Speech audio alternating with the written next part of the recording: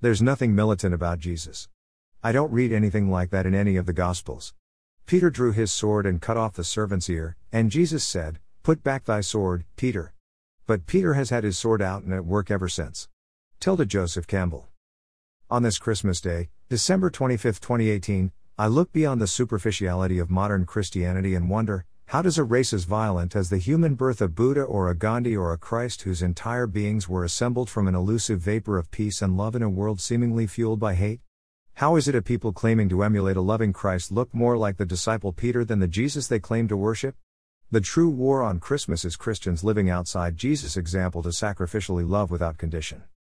When I stare deep into the eyes of Christians, including my own in the mirror, I rarely see the countenance of a loving Christ. The image typically greeting me is that of Peter, the disciple who drew a sword and cut the ear off Malchus, the high priest's servant who was tasked with collecting Christ for the trial before Pilate.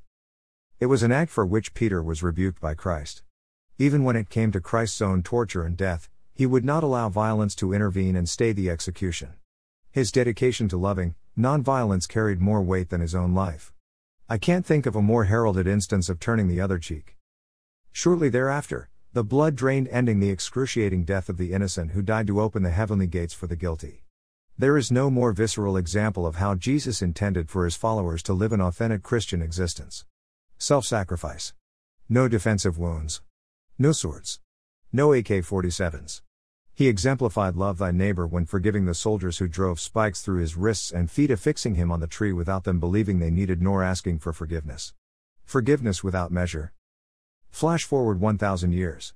The Church is at the forefront of the bloody crusades against Muslims, a second coming of the Romans whom Jesus chose not to overthrow but also forgive despite 100 years of cruel occupation.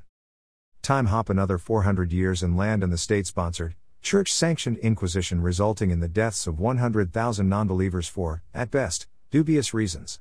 Yet, Jesus healed the non-believer Malchus in Gethsemane without ever demanding he acknowledge Jesus as Lord and Savior.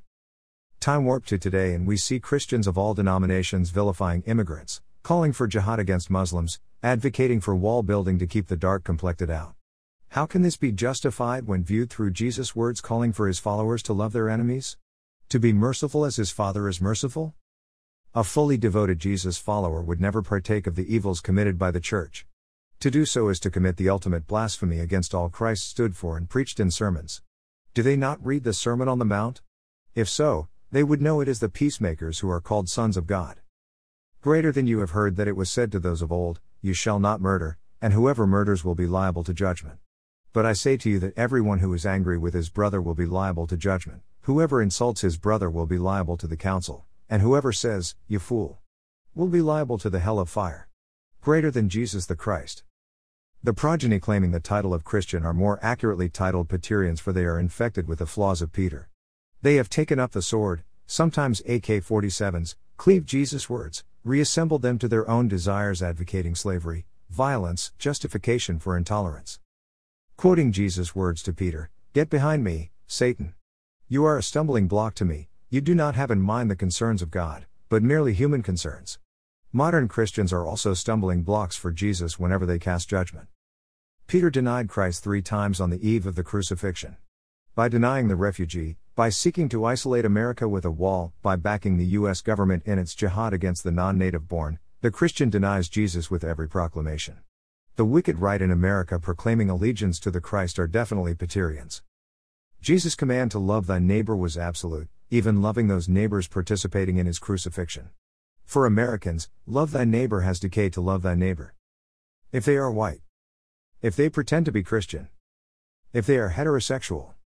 If they are born American. For Jesus, loving was unconditional. For the disciples of Peter, the sword is more important and it serves to cleave the heart of love. July 23, 2018.